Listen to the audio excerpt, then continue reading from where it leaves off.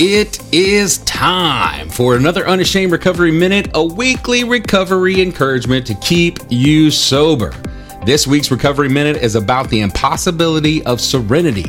When I first read the Serenity prayer, the word serenity itself seemed like an impossibility. At the time, the word conjured up images of lethargy, apathy, resignation, and grim-faced endurance. It hardly seemed like a desirable goal. But I've since found that serenity means none of those things.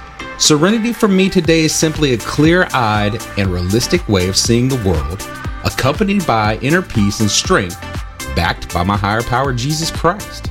My favorite definition of serenity is like a gyroscope that lets us keep our balance no matter what turbulence swirls around us. As we go through this next week, let us take notice that serenity comes first, ahead of courage and wisdom in the sequence of the Serenity prayer.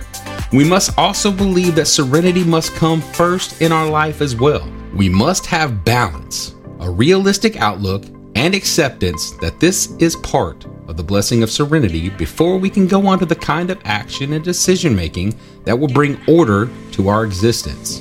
And that is this week's big takeaway. Serenity comes first.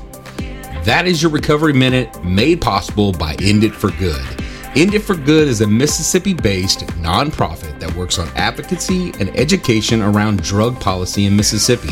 End It for Good works to help communities understand how health-centered approaches to addiction can help local communities become safer and keep more families thriving. If you are interested in learning more about harm reduction, you can check out End It for Good on all social media or on their website at enditforgood.com. That's enditforgood.com.